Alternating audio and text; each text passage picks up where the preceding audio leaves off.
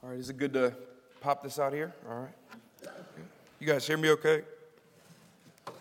Well, we are continuing our series in the Songs of Advent.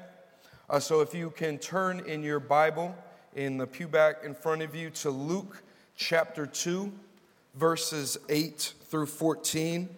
Luke chapter 2, 8 through 14. And when we opened the series, we heard Michael Gordon bring a powerful word on the Song of Mary first, the Magnificat. And then Pastor Thurman on last week brought a song from Zechariah. And this week what we're going to look at is the Song of the Angels, the heavenly host in the presence of the shepherds. They sing this powerful song. So if you're there in your device or in the Bible, why don't you follow along as I read God's word. And there were shepherds living out in the fields nearby, keeping watch over their flocks at night. An angel of the Lord appeared to them, and the glory of the Lord shone around them, and they were terrified. But the angel said to them, "Do not be afraid. I bring you good news that will cause great joy for all the people. Today in the town of David, a Savior has been born. He is the Messiah, the Lord. This will be a sign to you. You will find a baby wrapped in cloths and lying in a manger." Suddenly a great company of the heavenly host appeared with the angel, praising God and saying, "Glory to God in the highest, and on earth peace to those on whom his favor rests." Let's open with prayer. Lord Jesus, we read in your word earlier that the grass withers and the flower fades, but your word is eternal, Lord Jesus. Your word lasts forever. We pray that you would take your word and press it upon our hearts now, that you would take my dirty crumbs of preparation, and by your miraculous power, by who you are alone, that you would take those crumbs and turn it into a congregational feast, that you would nourish us now and give us what we need. We pray these things in your name, Jesus. Amen. So it's Christmas time. It's Advent. And what I've realized as I've been reflecting on Advent and Christmas is that when I was a little guy, when I was a kid, Christmas was super exciting. It was great. But now, as an adult, not so much.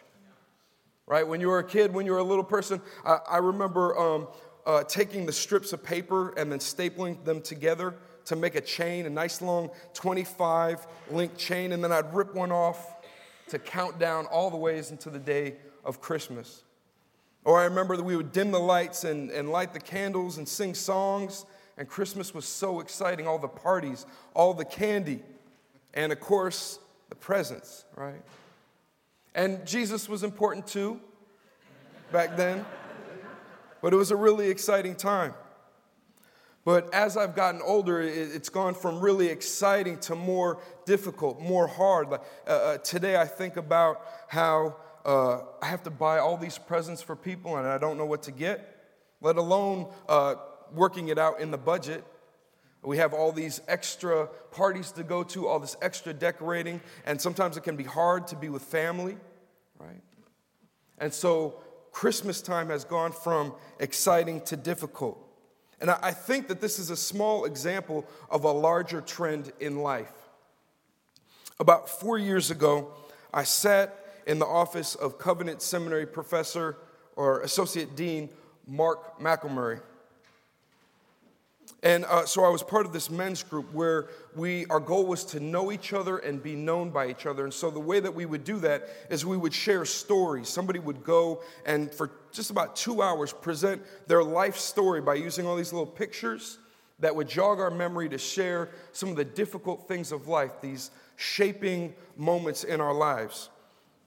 And it was my turn to go, and I went from story to story. And what I found what I was doing was I was clenching up and telling a story, getting through it, lowering my shoulder, telling another story, getting through it like I was breaking through a wall. And all the counselors in here, your red flags are going up, right? Like that's not a good thing. And my time came to a close. and guys affirmed me. People prayed for me. It was a good time in that way, but they were getting ready to go. They were filling up their thermos with coffee, getting their book bags, time to head to class. But I was stuck. I just stayed right where I was on his couch. I just sat there. Lots of emotions were building up inside of me as I had gone through this whole story. And finally, Mark said something to me.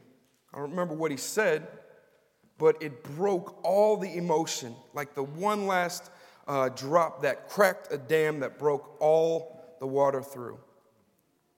And I began to sob. I mean, it wasn't even the cry that was before, the holding back that was before was now full-blown crying. And finally, I murmured and mustered the energy to say, will it get better? And I think deep down, a lot of us are wondering that same question. Maybe you've experienced rejection in a relationship and you're wondering, will it get better? Or maybe you're in a marriage that feels really difficult right now and you're wondering, will it get better? Or you've experienced the pain of a miscarriage or infertility and you're wondering, will it get better? What is it for you that makes you ask that question? Will it get better?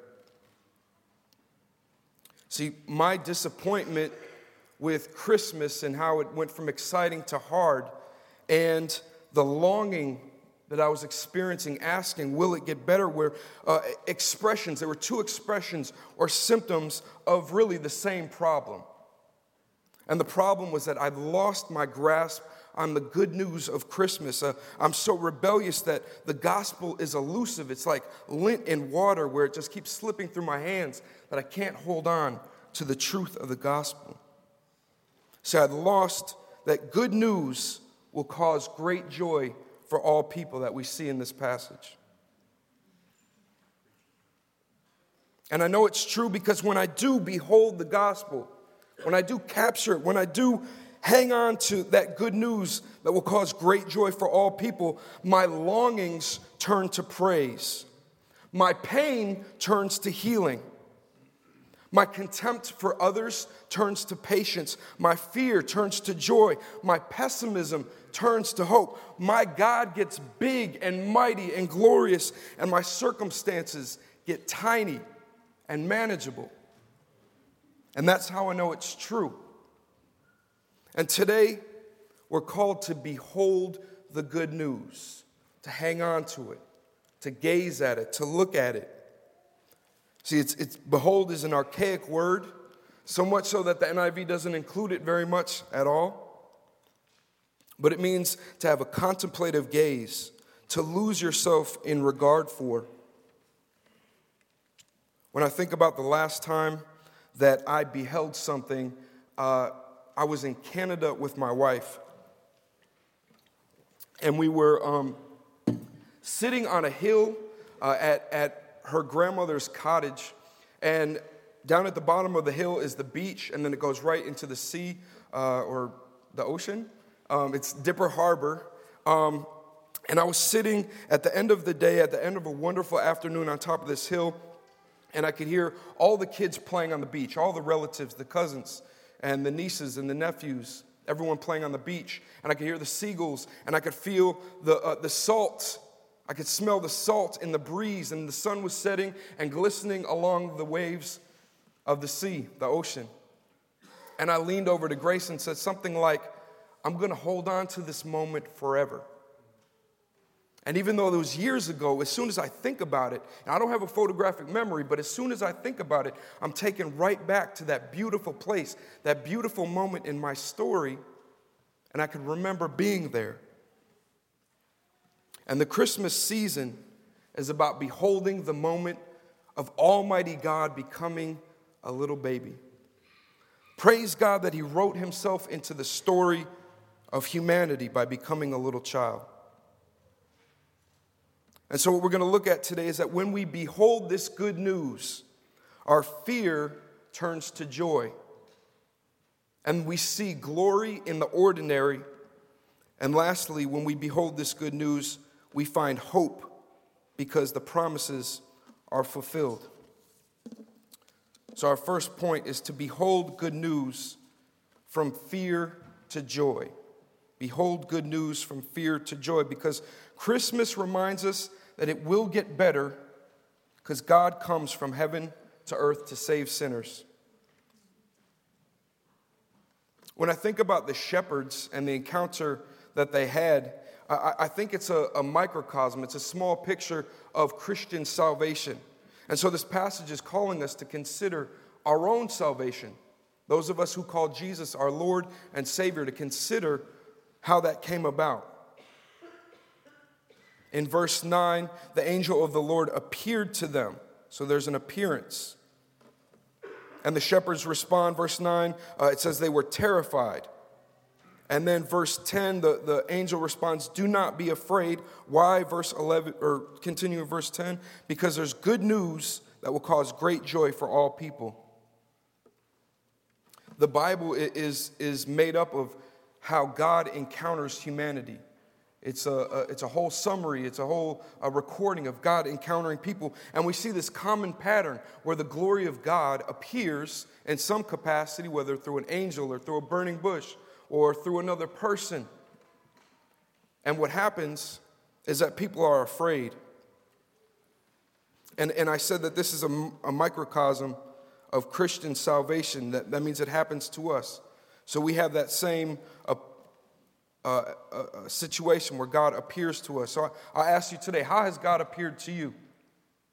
Most often it's through another person. Maybe it's through a campus minister or family, through your parents. For a lot of us at Grace and Peace, it's through the arts. It's through creation. Maybe it's through the order of things like the watchmaker. So God has appeared to us in some capacity that has drawn us to worship today, right now, at Grace and Peace. Just like the shepherds. And the right response is their response. It's terror. They're afraid. John Piper says that Christmas, the birth of Jesus, is an indictment long before it's good news. And what he means is that when we look at verse 11, it says, today in the town of David, a Savior has been born to you. And we know that Jesus says it's not the healthy that need the doctor, but the sick. And so the very fact that we need a Savior convicts us that we're sinners. It reminds me of towards the end of seminary, I was taking preaching lectures and taking classes, and I had been with the same professor for most of my time in terms of preaching. And he said this, he said, you know what, Steve, you're proof that the old saying, you either got it or you don't, isn't true. Yeah, it took you a second. So it was an indictment first, but it's also good news at the same time, right? Where I had some learning to do, and I started off pretty rough, and maybe some of you guys are like, yeah, you still got a lot of work to do, and that's okay.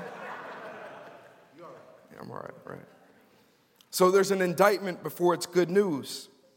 This past Thursday, we lost the great pastor and theologian R.C. Sproul. And in his book, The Holiness of God, he describes God as holy by saying he's pure, he's free from stain, he's wholly perfect, immaculate in every detail.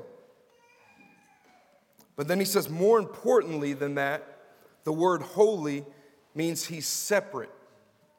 It means to draw a line between holy and unholy, perfect and imperfect.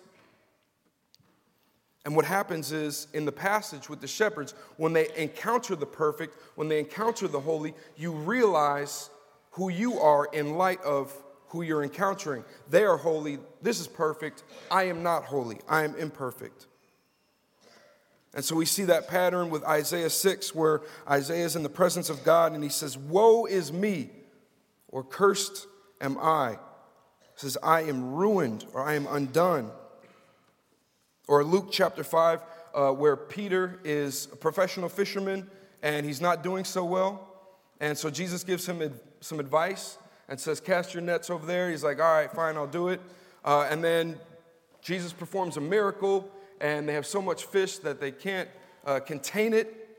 And how does Peter responds. He says, "Depart from me. I am a sinful man, O Lord." So he's in the presence of holiness, and he knows who he is as a sinner. But the good news of Jesus Christ is the next word from the angel. Do not be afraid. That's exactly what Jesus tells Peter in Luke 5. Do not be afraid. You don't have to stay in fear because God has made a way that you and him can exist together in harmony and unity. And that is the coming of Jesus Christ. That's the good news. God made a way in sending Jesus to transcend the chasm between holy and unholy. Why? Because he loves us. If my standing with God is most important to me and it's settled by Jesus, then I don't have to walk in fear. I can walk in joy. In fact, that's the pattern of what we do in worship. I don't know if you've ever caught it, but we switch it up a little bit, but there are a few elements that are always there. We start with a call to worship, a holy, perfect, mighty God inviting his people to worship him. And we respond by singing and by praising him, but then we also respond knowing that we're sinners, so we confess our sins. And then we hear, "Do not be afraid," the words of assurance that Almighty God lets us be in his presence because of what he's done for us. And so when I think about the shepherds sitting in this service, they smell a little bit, but they're here with us. They would see our service and say, "Yeah, that was my experience. That's my story of salvation. That's what happened to me." And that's why we retell the story over and over and over in worship. So if your fear today, including the will it get better, if you're feeling that fear today, it can turn to joy as we behold, as we grasp the good news of Jesus. And that's how the Apostle Paul in Philippians can rejoice in the Lord always from a prison cell, or James can count it all joy when we fall into various trials because we're being completed. So maybe some of us in here are saying, "Okay, I'm saved. I believe in Jesus. I believe he died for my sins. I believe that's covered. I believe that I have unity with God, but I feel so low. It's still hard." That brings us to our next point. Our second point is to behold the good news that God's glory is revealed in the ordinary. God's glory is revealed in the ordinary. The shocking thing of this story for a first century hearer is not that there are angels or a heavenly host singing worship to God. The shocking thing in this story for the first century hearer is that it was given to shepherds, that Almighty God was in a manger, a feeding trough.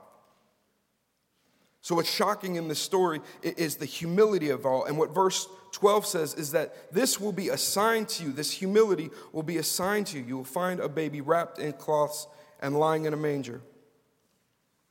What this means is that God sees and reveals himself to the absolute lowest. The shepherds were kind of the average Joes of the day. They were kind of pretty low on the social ladder. Some suggest that they would have been ceremonially unclean, that they wouldn't be observing the Sabbath. But even in their low status, the lowest in the social order, the highest angels come and meet them. The highest and the lowest meet because God sees the lowest and reveals himself to the lowest. And not only does he do that, he himself becomes the lowest. He identifies with the lowest. You see the contrast between the names given to God here today in the town of David, verse 11. A Savior has been born to you. He is the Messiah, the Lord meaning the name to be united with the covenant name of God in the Old Testament. So you have this almighty figure. And where is he placed? In a feeding trough, the lowest of the low, in a manger. Verse 14, glory to God in the highest heaven, and on earth, the lowest, peace to those on whom his favor rests. We saw this in our earlier readings, where in Matthew 11, speaking of John the Baptist, Jesus says, no one is greater than him, yet the one who is least, the lowest in the kingdom of heaven, is greater than he.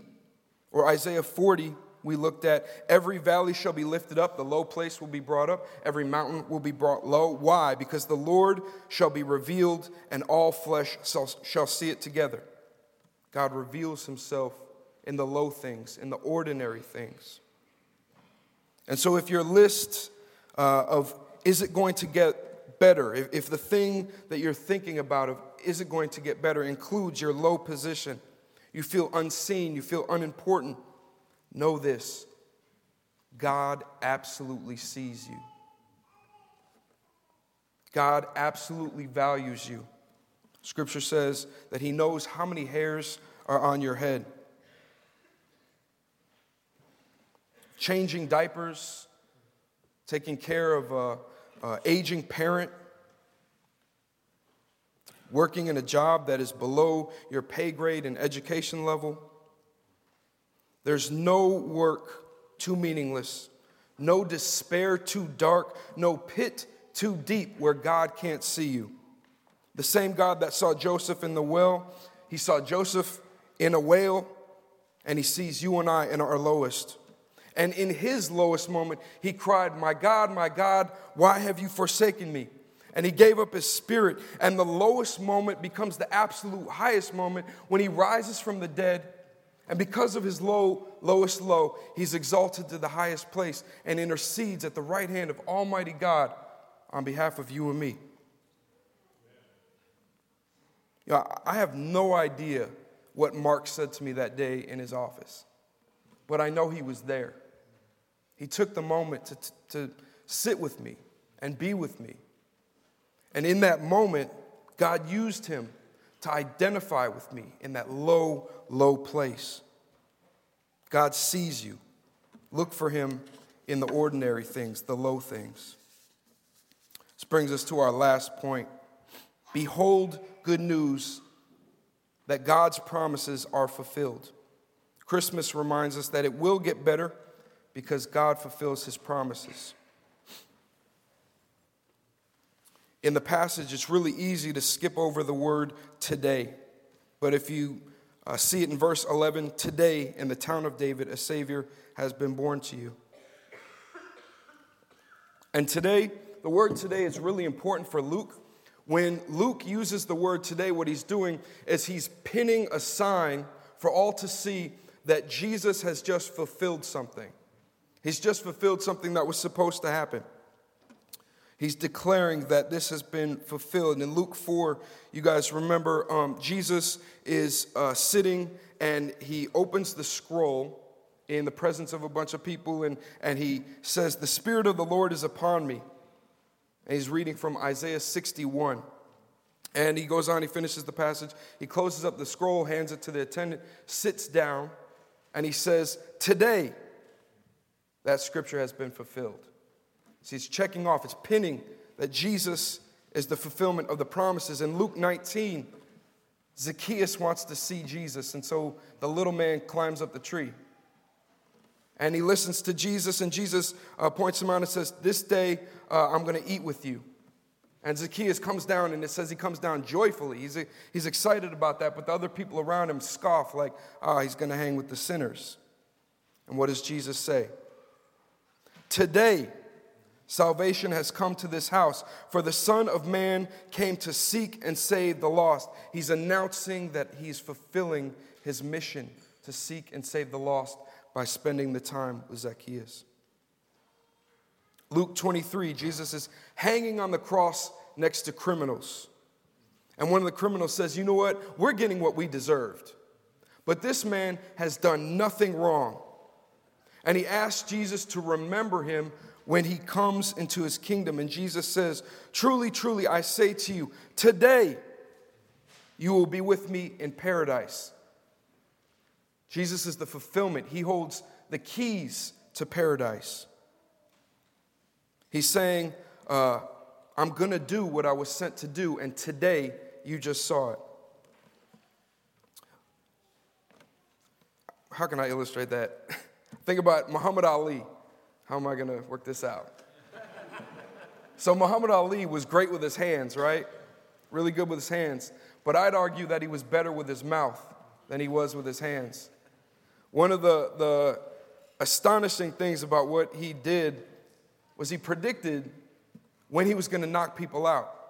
And so he's fighting against this boxer, Moore, and he liked to rhyme as well. A lot of you guys know. He said, I'm going to knock out Moore in 4. And sure enough, what'd he do? Knocked him out in the 4th round, right? Or he went against Henry Cooper, and he said he was going to knock him out in the 5th round. Sure enough, what'd he do? Knocked him out in the 5th round. And Sonny Liston, he said he's going to knock him out in 8. But he got that one wrong because he knocked him out in 7. So when Muhammad Ali made a prediction, people listened because he made good on his word. So when you read and know of over 40 Old Testament prophecies about the Messiah, about the one to come, that Jesus fulfills perfectly and completely, will you trust him? Will you trust him? He says that it will get better. How do I know that? Verse 14, it says, "Glory to God in the highest heaven, and on earth peace to those whom his favor rests." What does peace mean? Well, the Greek peace, word for peace, eirene, is connected with the Old Testament shalom. And of course it means an end of enmity or an end of warfare. And we get that, like Jesus, Romans 5, makes peace with God through our Lord Jesus Christ. But it's not just an end of warfare. It's not just an end of enmity.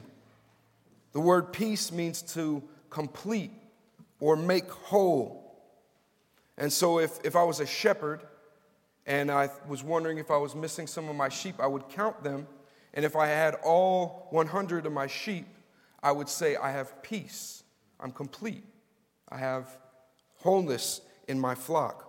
Or if you're balancing your budget and looking at your checkbook and everything lines up, you say, I have peace, right? I have wholeness. It's complete. The Bible calls Jesus the Prince of Peace, not only because he ends the enmity between God and humanity, but he takes what is broken and restores it to wholeness. He promises in John 14, "Peace I leave with you, my peace I give you. Let not your hearts be troubled. Do not be afraid." And he was talking about sending the Holy Spirit. See, it will get better because the Holy Spirit is inside of us, working in us and through us. Jesus promises that he will come again to bring everything into perfect peace. Everything will come into completion. Interesting that Pastor Thurman read the passage from Philippians, because I want to conclude with 2 scriptures. He who began a good work in you will bring it to completion at the day of the Lord Jesus. So let the peace of God, which surpasses all understanding, keep your hearts and minds in Christ Jesus our Lord. In other words, grasp, behold, get lost in the good news that in Christ it gets better. Let's pray together.